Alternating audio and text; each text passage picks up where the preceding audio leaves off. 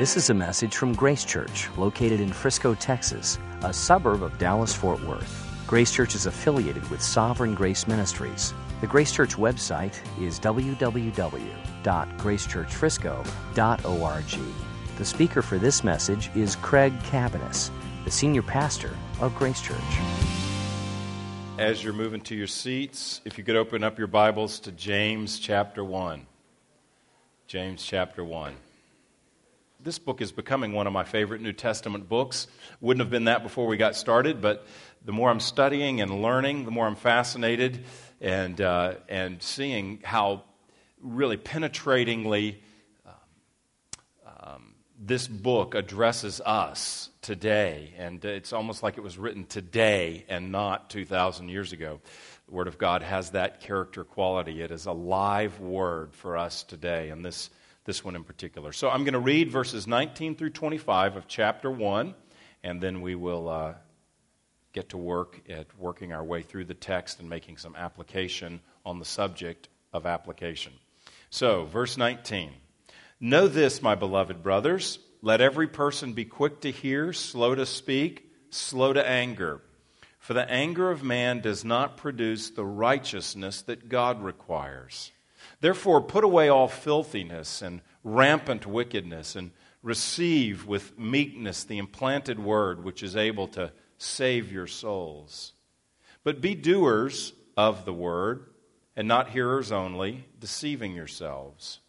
For if anyone is a hearer of the word and not a doer, he is like a man who looks intently at his natural face in a mirror.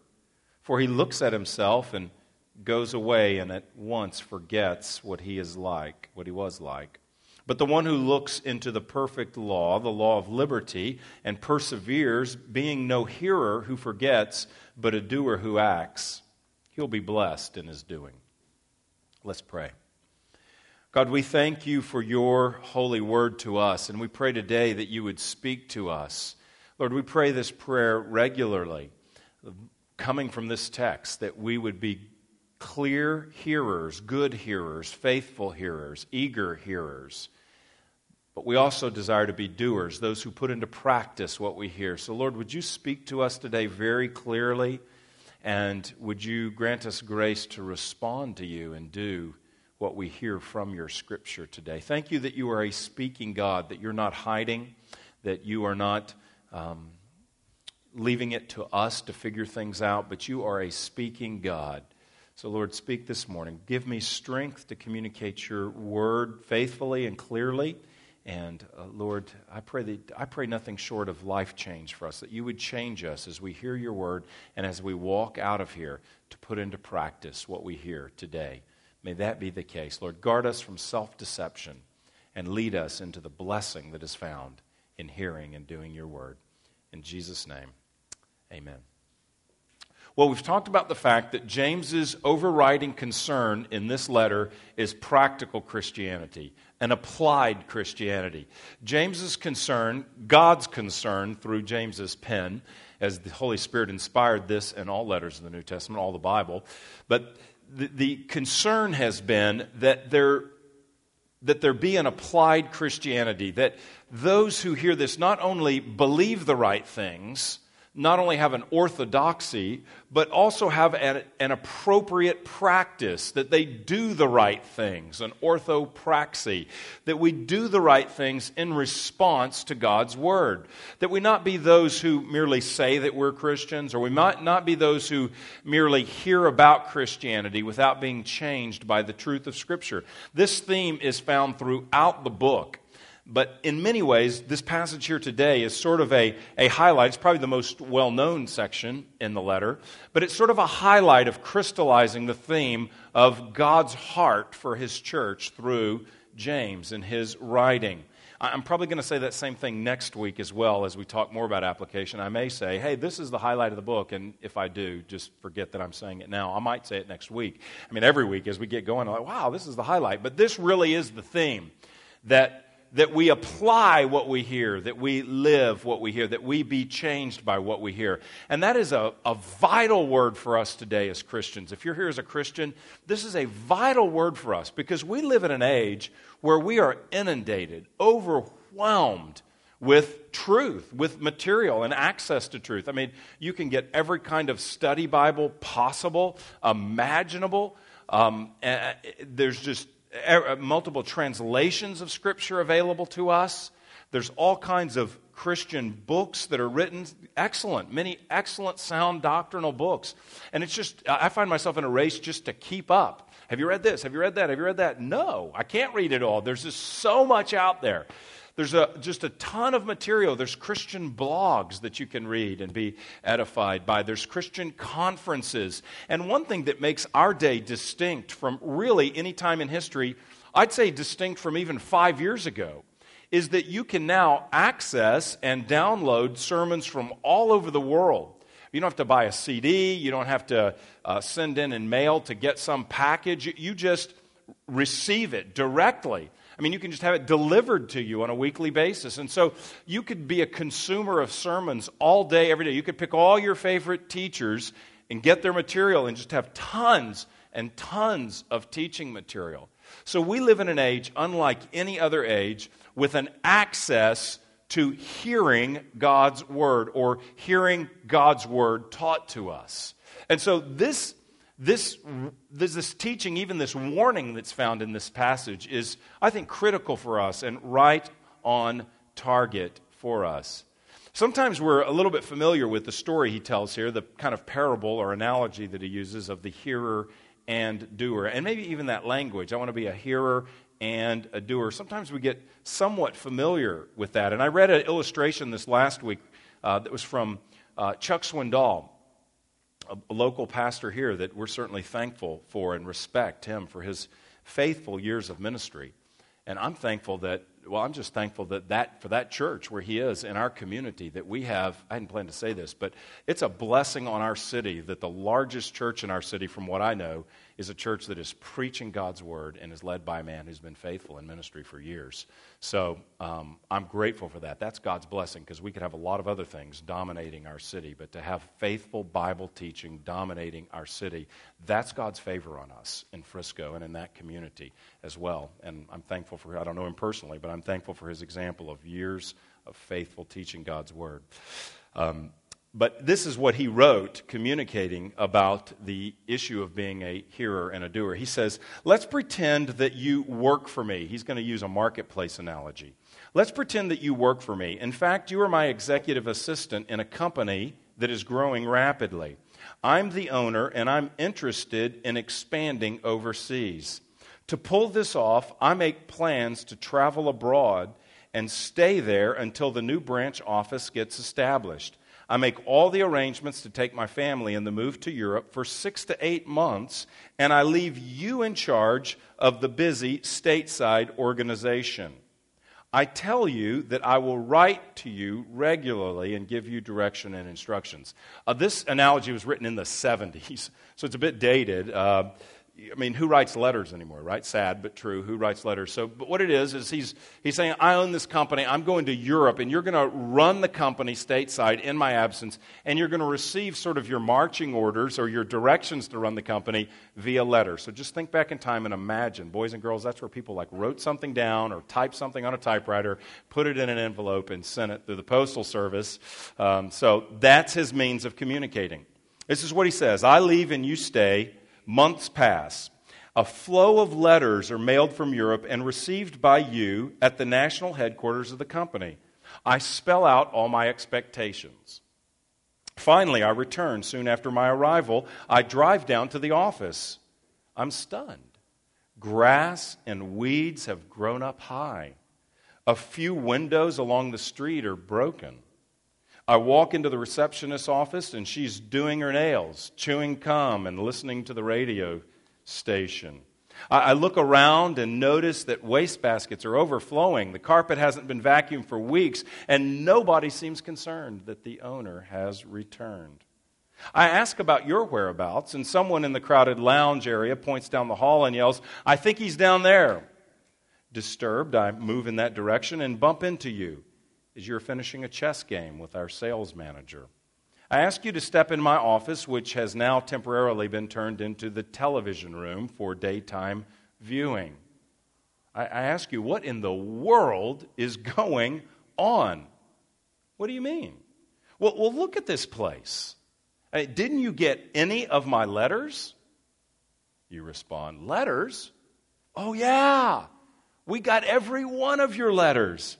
As a matter of fact, we have had a letter study every Friday night since you left.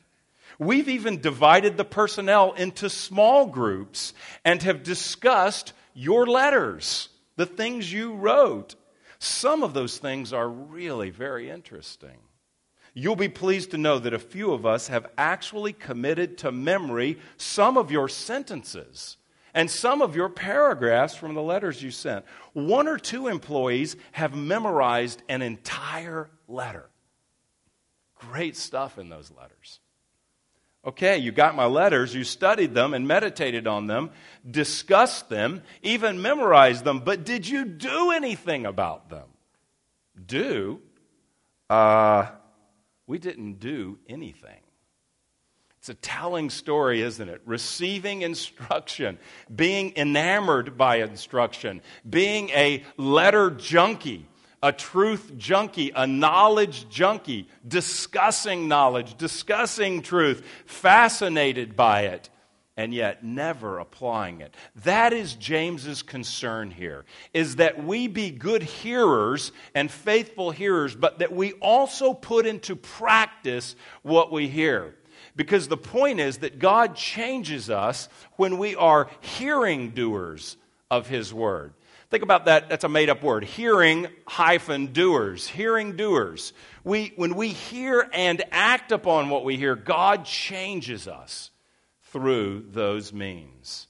The passage we're looking at here talks about the Word, and I want to make this point because it's important to note. When he starts out in verse 19, know this, my beloved brothers, let each person be quick to hear, slow to speak, slow to anger. Sometimes that passage is just kind of taken out of its context as a general wisdom statement, and it is true, that we should be slow to speak, we should be good listeners, we shouldn't make rash statements, and we shouldn't be angry. All of that's true, and we even find those kinds of statements made in Proverbs. But I don't think that he's just generically talking about draw people out, be patient, don't be hasty with judgments. I don't think that's really what he's talking about here, because the context is the Word. Look at verse 18. Of His own will He brought us forth by the word of truth. The preceding verse to this says this. Context is important. The preceding verse says, you have new spiritual life through the word of truth.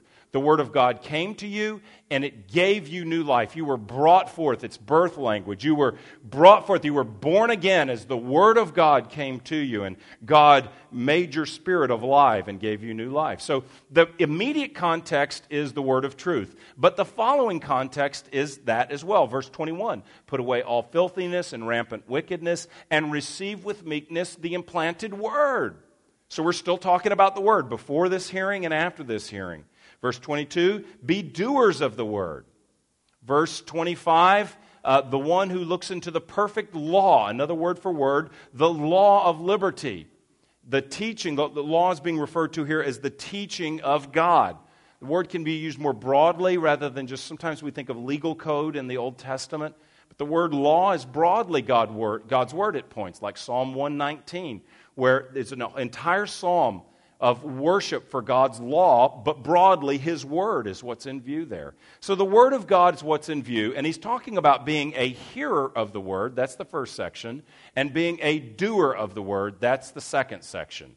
And as we are hearing doers of the Word, God changes us. So we're going to talk about hearing the Word first. What I'd like to do is sort of work through this text, try to explain it a little bit, and then pull it together at the end, this section about hearing. He says, let every person be quick to hear, slow to speak, slow to anger. So whether we are reading the Scripture, hearing the Scripture taught to us through preaching, whether we are reading the Bible in our own personal life, our own study, our own devotional life, we're to do so as those who are quick to hear, those who are eager, those who are hungry or thirsty, leaning forward, anticipating God speaking to us from what we hear. And we're to realize that that hearing is ultimately to lead to life change for us. He says in verse 21, receive with meekness the implanted word, the word of God, implanted in us. Receive that. So here is one,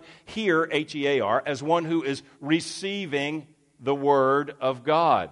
And that's what brings about life change. Be slow to speak. Life change doesn't come with rash speech. Life change doesn't come with human anger.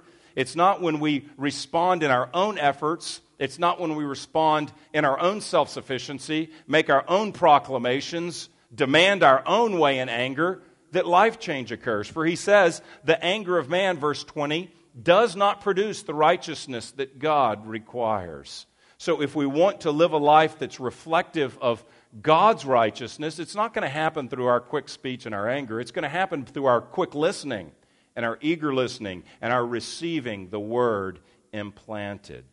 He goes on to say in verse 21, therefore, because we're to be quick to hear and not to respond to things, truth, or we're not to be those who are responding quick with our own speech, but quick to receive, quick to hear.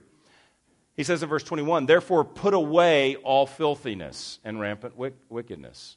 This putting away is a phrase that means stripping off. It speaks of clothing. Sometimes in other places in the Scripture we hear, put this off and put this on. Paul talks that way. Put off certain sins and put on certain godly practices. Paul speaks that way. So here he's saying, put off, strip away filthiness and rampant wickedness. The rampant wickedness is the pervasive sin all around us culturally, the pervasive sin stemming in our own flesh, our own hearts as well. And receive with meekness. So he doesn't say strip off sin and put on something else. He basically says take all these things off, get them out of the way, and receive God's word. That you are to receive the implanted word. You're to get rid of the weeds that will clutter your hearing. Various sins in our life, the pursuit of sin, the indulgence of the flesh, it clouds our hearing. It acts as weeds. The implanting he's talking about here is an agricultural metaphor. Receive the word implanted, the seed of the word's planted in our heart. But there are certain things that can hinder the growth of that. And when we give ourselves over to the flesh and we indulge and feed the flesh instead of the spirit, that hinders us from growing. But instead, clear that stuff out. Don't be quick to speak, be quick to listen, and receive the implanted word, which is able to save your souls. Now, that can sound a little funny because we're thinking, well, if I'm a Christian, I'm already saved. My soul's already been saved. We can think that way, and that's true. But in another way, it's not true in that your salvation is not complete. You have been saved in a sense, but you haven't been completely, finally saved yet. We have been saved in the past tense in that when you turn from your sin and believe in Jesus Christ as your Savior, your sins are washed away. You're declared right. That's justified. You're declared right with God. But the Bible also makes it clear we're not perfect. The minute you believe in Christ as your Savior, you're not in heaven. And so we live a lifestyle of being saved. That is growing in holiness, being conformed to the image of Christ. Being changed into what God's already declared us to be, righteous. So we've been declared righteous, but we still sin. And so God's changing us along the way. And so that's our present tense being saved. And it leads to a future day of salvation when Christ will return and institute a new heavens and a new earth, and we'll have glorified resurrection bodies, and we'll be ultimately, completely, finally, absolutely, experientially saved as we see Christ face to face, and there's no more sin, no more suffering, or anything of the sort. So this salvation is not only spoken of in the Bible in the past tense, it can be present and future as well. And here he's talking to Christians. Look at verse 19. Know this, my beloved brothers. Okay, he's speaking to Christians. The implanted word is able to save your souls. So how does that work? You're a Christian. You've been come to new life as you heard the preaching of the gospel and you believed by the power of the Spirit. You've come to new life by the Word of God. The Word of God, as you hear it, is implanted in you, and it's to grow and bear fruit in you. And it has the power to save your soul in an ongoing way to sanctify you, is what he's saying, that you may grow in holiness. So this is wonderful. God's plan for changing us is not somehow like our smart speech or our demands, our anger, or something like that. He's saying clear out all the sin and just receive the Word of God humbly, the NIV says, with meekness, the ESV here. Receive the Word of God humbly and be changed by it. And as soon as he says that, you can almost anticipate somebody say, well, that's great. I'm going to go download some more sermons. I'm going to buy some books on the way out. I'm going to read my Bible tomorrow morning because all I've got to do, if I just get this in here, then I'm changed. And he very quickly says, hold on. Before you go down that road, verse 22, yes, be a good hearer of the word, but also, verse 22, but be doers of the word and not hearers only, deceiving yourselves. It's great to hear, James says. It's wonderful to hear, lean forward, eager to hear, and have faith for what God can do in your life through the Word of God. But it's not enough to hear. As a matter of fact, he gives a warning. And the warning is that if you listen to the Word of God, and I think it'd be appropriate to say if you read the Word of God as well, if you listen or read the Word of God without response, it leads to deception. Now, how can that be? He is not saying there's anything deceptive about the Word of God. The Scripture is perfect. It is flawless in every detail. It is inspired. It is breathed out by God. It is absolute 100% truth. It is without error. But you can expose yourself to the truth. That's what this passage says. You can expose yourself to the truth and end up deceived. How is that? Verse 22. Be a doer of the word. 22. Be a doer of the word and not a hearer only, deceiving yourselves. You deceive yourself, he says, if you only expose yourself to the truth of Scripture without acting upon the truth of Scripture. Now, what he's not saying is be a good listener, because if you're a bad listener, you'll get deceived. No, he's not contrasting being a good hearer and a bad hearer. He's contrasting being a good hearer who acts and what he calls a hearer only. That's the contrast. So don't be a hearer only of the Word of God. See, what can happen is that we can be exposed to truth, and then we can somehow think by being exposed to truth, we're being changed. We can sort of feel good about ourselves. We can have an emotional experience when we hear a sermon or sing some of the songs we sang this morning. And we can think, boy, I'm changed. I'm different. I'm thinking clearly now. It seems like on Sunday mornings I think clearly. We sing these songs. And I'm like, oh, yeah, that's right. That's good. And a guy gets up here and says some stuff from the Bible, and it's like, oh, yeah. And you agree. Maybe you even affirm it confidently and strongly. But James says, by the power of the Spirit speaking through him, it's don't assume that you are making progress because you're hearing, because if that's the case, you will deceive yourself. The Puritan Thomas Manton said, men are easily deceived into a good opinion of themselves by their bare hearing. By only hearing, I assume I am being changed by being a hearer only. But God changes us when we are hearing doers of His Word. Now, I don't want to camp on this issue of deception or make you primarily walk out of here aware of deception, because I don't think that's the heart of the passage. But I think it's a strong warning. And I think it's a necessary warning, because it's possible to be self-deceived and not know that you're deceived. As a matter of fact, if you know that you're deceived, you're not deceived, because you know that you're deceived. But deception presupposes unawareness. To be deceived, you're unaware of it. And so the reality is that all of us, I'm not trying to spur fear here, but the reality is that all of us have pockets of deception in our lives where we don't really have an accurate assessment of our character or of our maturity or of our level of conformity to the image of Christ. And oftentimes where there's a gap between what I think of myself and where I really am, often that gap is because I've heard things and not acted upon them. Usually that's what the gap is. We're not talking about knowledge, how much I know. We're talking about what my person is really like. What am I putting into practice? See, we can come into a meeting like this and feel wonderful feelings and think godly thoughts. I mean, I do. I've heard a lot of sermons where I was like, wow, I just feel like I hear that, I think it's so powerful. That's wonderful. I feel like I'm so close to God right now. I must be different. I will probably never sin again. This is such a holy moment. Or you sing in some song and you just find yourself emotionally drawn in and you say, I love the Lord so much. And that's genuine. I'm not saying that's insincere. That's genuine. Right now in this moment, I am so close to the Lord. Lord, let's just maintain this moment. I'm sure I'm going to maintain this moment. I'm going to walk out of here and everything's going to be different because of what I feel right now. And the truth is that what happens here is very significant. To hear Scripture, to read Scripture in your devotion, to have an encounter with the Spirit when you're singing in worship, I mean, that's very significant. But lasting life change doesn't just come in those moments. Those moments are to lead to something. They're to lead to an application of truth, a new way of thinking, a different action. We're to do something in response to what we hear.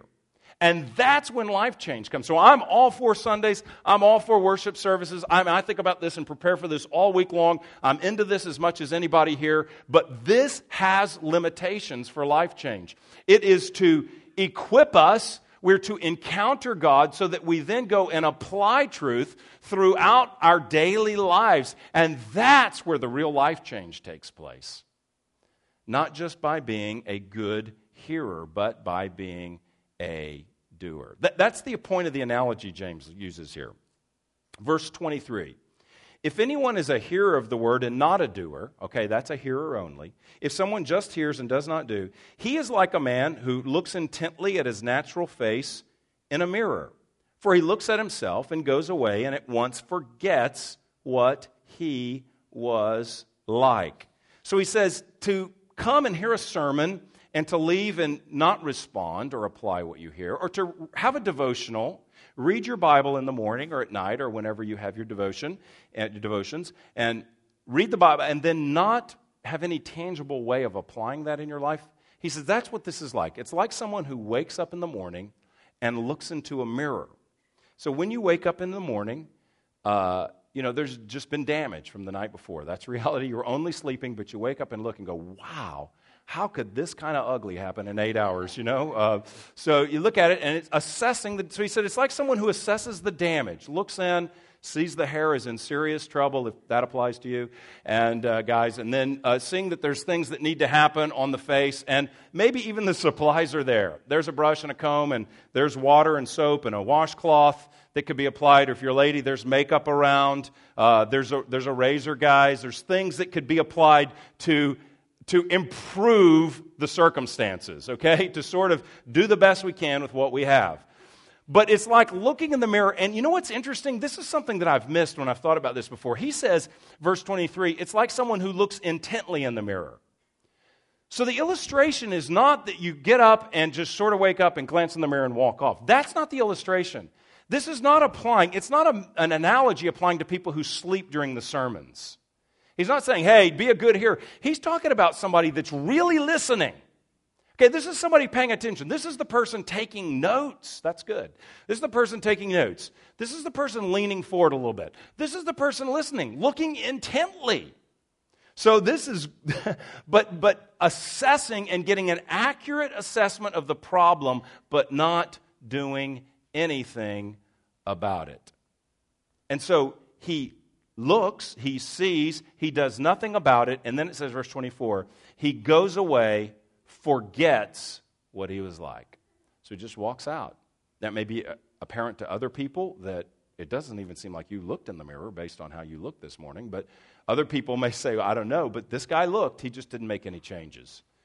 And so he went through the day, messed up. So it's like someone who looks in the mirror and doesn't make any changes. So listening without responding like this leads to deception. But listening and doing leads to blessing. See, this individual who looks and walks away and forgets, he lives his day like everything's okay, like he looks fine, like everything's just great. He just assumes that everything's okay because he forgot what he really looked like because he didn't do anything about it. So he's deceived. He's the guy walking around who thinks he looks good, and he doesn't. By the way, that's about all the male population anyway. That's a pretty general statement. Every guy thinks he looks good, and most don't. But this is an illustration about cleaning up. He thinks everything's fine, but he's still a mess. On the other hand, the person who listens and acts will be blessed, verse 25.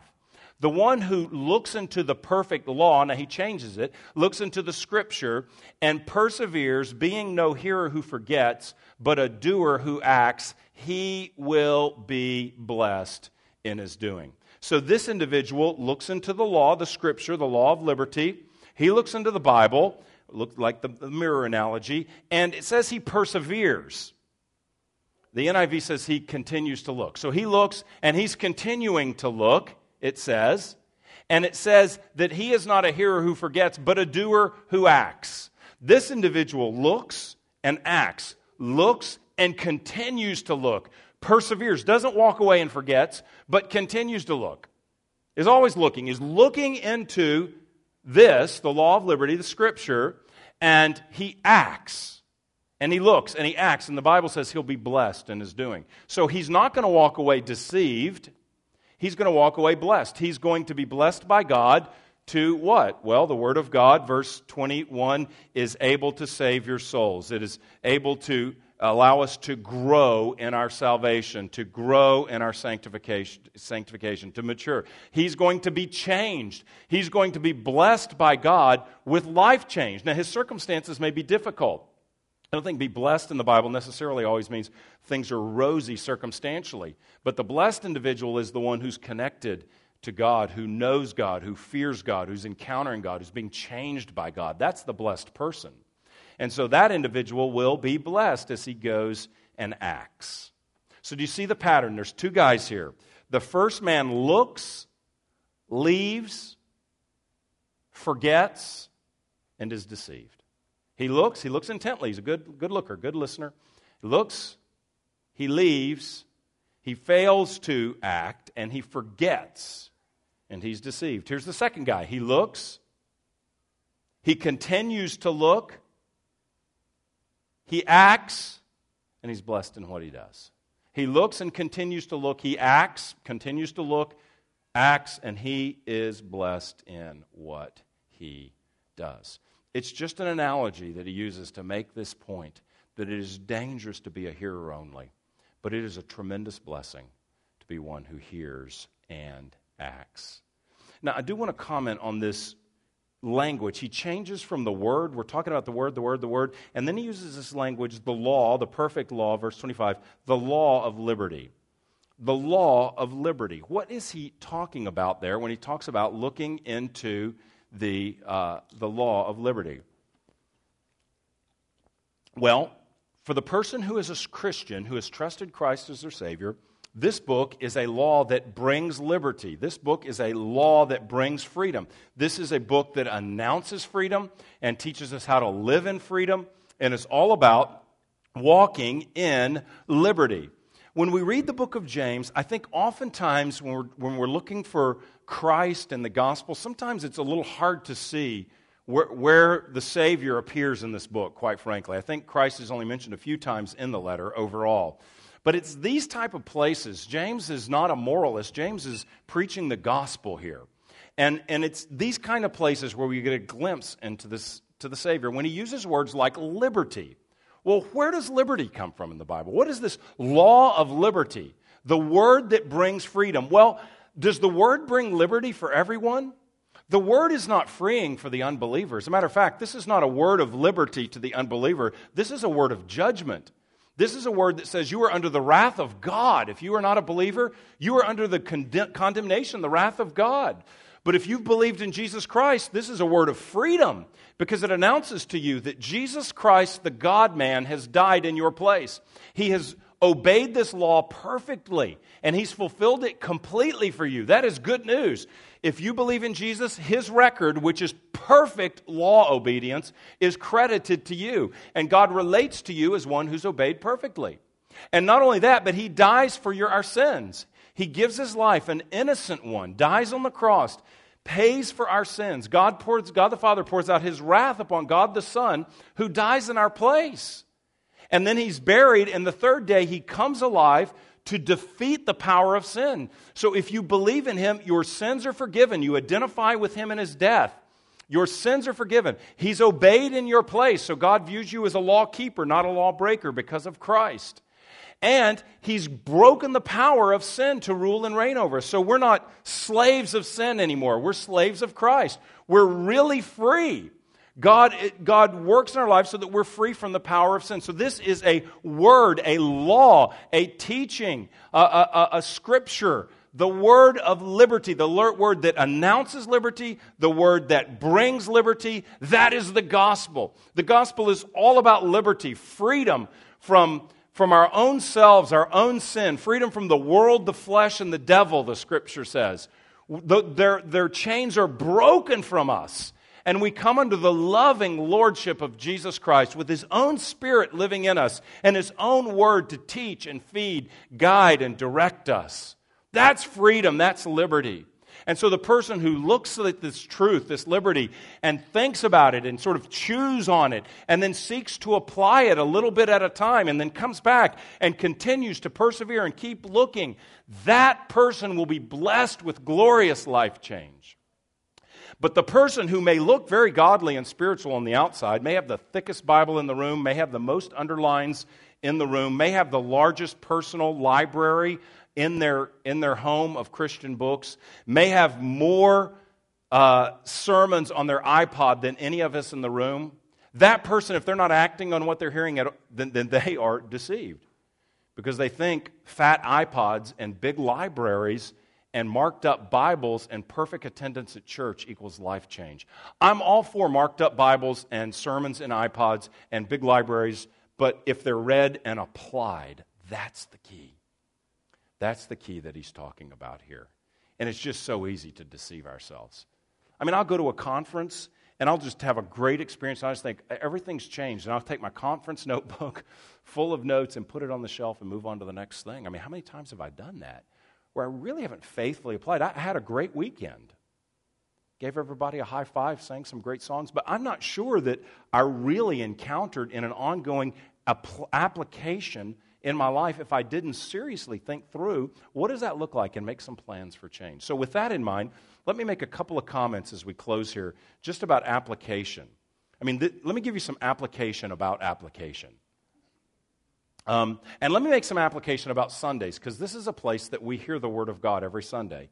And you pray for your pastors that you continue to hear faithful teaching from the Word of God. We want to bring you the Word of God every Sunday, and so let's pray that that continues. But when you hear a sermon, or this applies when you read the Scripture as well, but first of all, if we're looking into the perfect law of liberty, let's always listen for the gospel. Let's always listen for the person of Christ. I believe God brings conviction of sin. I pray He brings conviction of sin when you hear sermons. But if you walk out of here primarily aware of sin and not aware of Jesus, then the Scripture, the law of liberty, has not had its place. We should be aware of sin. We should be convicted of sin. We should grieve more than we do about our sin, but that should lead us to embrace the Savior, to cry out to the Savior, and to walk out with hope of forgiveness and power to change. That we hate the sin and we love the Savior. So look for the Savior and listen for the Savior. And what can you learn about Christ each Sunday? Because the power for change ultimately comes by absorbing the Scripture, the perfect law of liberty, by looking at the person of Christ, listening to the Word of Christ.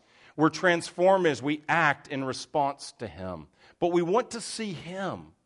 And that's why our sermons are a lot about God. And not a lot about 40 things that you're supposed to do right now, but a lot about Him, and then we want to apply from that. Secondly, be focused in your application.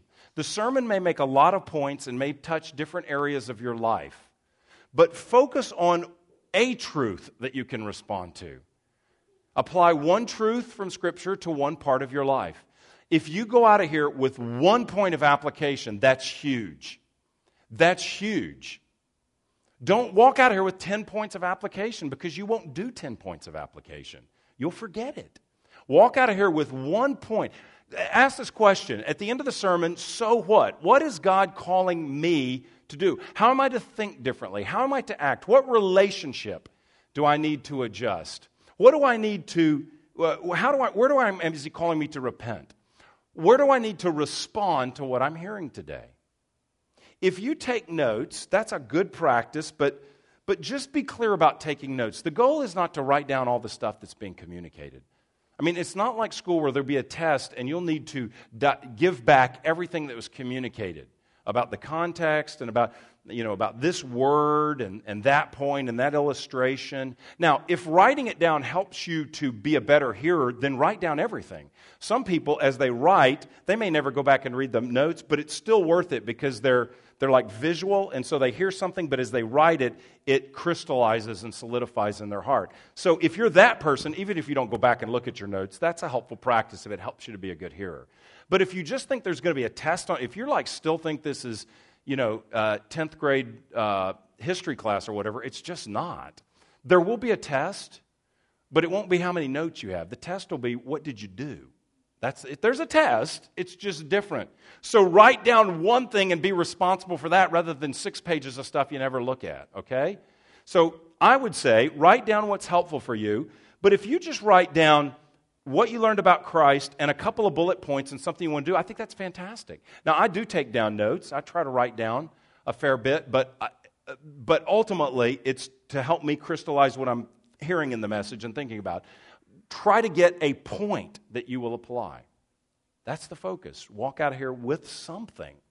And with that something, ask God to help you apply that. You might even communicate that something. That's one reason in our care groups that we frequently talk about the Sunday sermon.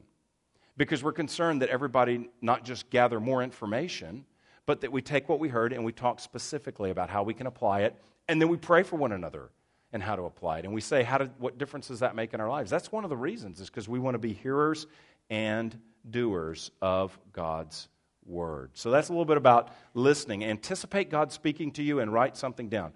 One sentence of truth that's acted upon is far better than 10 pages of notes, for sure.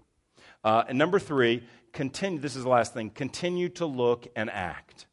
This guy that's blessed continues. He perseveres in his looking. He doesn't forget, but he acts. He continues. He looks, he does. He looks, he does. He looks, he does. Here's what happens. When you hear a truth, when God speaks to you something from the Scripture and you act upon it, what happens is you hear and you do. God helps us, and then He gives us some more. And then we hear and we do. I find that when I respond, God just speaks more to me. You just learn more. There's grace to change. It's kind of like a snowball. This hearing and doing is like a snowball down a hill. The more you hear and do, the more God speaks truth to you to hear and do, I find. It's just a principle that as we persevere in God's Word, we're blessed. He changes us. So we look and do, we look and do, we look and do. The more we respond to truth, the more truth God illumines to our hearts so that we can respond to more truth. That we continue to consider the matter God is speaking to us. So as you're walking out of here today, the point of, we didn't really have a subject to apply. We had application to apply, so that's a little bit different. But as you're walking out of here today, think about, what is it? How in your devotional life might God change you, call you? Maybe it's even that point. Maybe it's writing down one thing that you're going to try to respond to or pray about from your devotions instead of just reading and walking out of the room and forgetting. So maybe that's it. Maybe you're going to write down one thing you're praying about or you're reading about. Or maybe it's the way you respond to the Sunday sermon. Or maybe you want to write something down and you want to start talking about it with your spouse or your family and family devotions or your friends or whatever it is. But what is it that God is telling you that how you can be a better doer by His grace? As you look into His gospel, the law of liberty, God will change you. So we want to be a church made up of hearers and doers, and we want to pass this on to the next generation as well. We want to ensure that those growing up in our midst are not hearers only. It's very easy when you grow up in the church to hear truth all your life and think because you are hearing truth that you are a Christian. And so many kids grow up in the church, many in the evangelical church, grow up in the church and then leave their childhood faith in their adulthood. Why is that? It's because they were hearers only. They never had the word really implanted in them. Everybody just assumed they were a Christian because they were a good kid and went to church. They never really had the Word of God implanted in them. They never really believed. And then they never really, from their heart, wanted to respond to God. They were just working out a list of rules that mom and dad gave them. So we want to help the next generation, our children, learn to be hearers and doers by trying to evaluate, are their hearts sensitive to the Word of God, and are they wanting to respond to God on their own? And if they're not, we want to help them with that, and we want to pray for their conversion, and we want to trust God with that, and we want to help them grow and apply just as we're trying to grow and apply as well once they are Christians. But we want to ensure that the next generation is not hearer only, because the church can be a one-generation group of people. If it's hearers and doers at one level and hearers only at the next level, you'll have deceived people, and we don't want that. We want to be a blessed people, serving the Lord, honoring Him. So let's pray that God will help us to be these kinds of folks by His grace for His glory. Lord, we want to be these people who hear and do. We don't want to be those who hear only, and we recognize that tendency in our hearts. So guard us, protect us, and help us to be those who apply your truth to our lives. And make us a church family. Lord, I thank you for all the folks in the church that apply truth. Lord, it's a convicting to be around many folks in our church and to learn from them. But we pray throughout our church we would be people that are applying your truth. Lord, help us to look for you in the Scripture. Help for us to look for the gospel truth in the Scripture. Help us apply the Scripture in our lives. And help us to come back for more. And Lord, we pray that we would be blessed in our doing, that you would conform us as a people, as a church, to the image of Christ. We pray that for the next generation too, that you would work in the young hearers, and that we would have young hearers and doers and old hearers and doers, and that we would be those who are honoring you and pleasing you by taking your word seriously. Lord, help us to do what we write down. Help us to do what we hear. Help us to do what we repent in our heart of. Help us to do what you speak to us. And Lord, we just need your grace for this. We just need your help, your power. We need the help of the body of Christ. We need help, and we trust you for it, and we believe you will help us. In Jesus' name, amen. You've been listening to a message from Grace Church. For more information, visit www.gracechurchfrisco.org.